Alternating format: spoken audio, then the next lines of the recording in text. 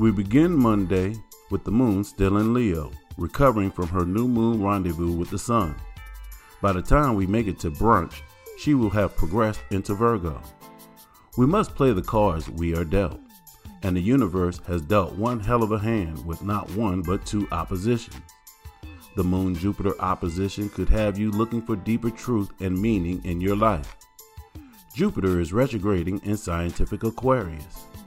Science can be good, but when it comes to the spiritual, like Kanye West said, "You ain't got the answer, Sway. Kanye. I've been doing this more than you." the moon creates a link with Chiron, making it right for unseen hurts to pop up.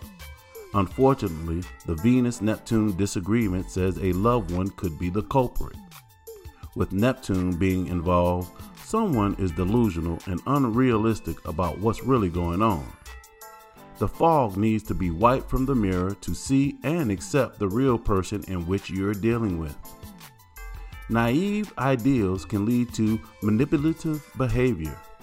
Watch out for deceptions. Be mindful the Moon-Mars conjunction will have you feeling hasty, impulsive, ready to force your willpower.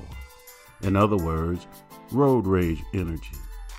The more positive expression would be channeling this energy into projects. What we love, how we love, and what we value needs to be reanalyzed. Is yours programmed by societal norms or truly connected to your heart? When the heart chakra is ignited, you will find a reservoir of energy and excitement seeing a new way to live. It takes action and a step-by-step approach, cutting no corners. This is what brings the spoils of war. This is Paul Heath with I Am Astrology Readings. Know thyself and balance your energy.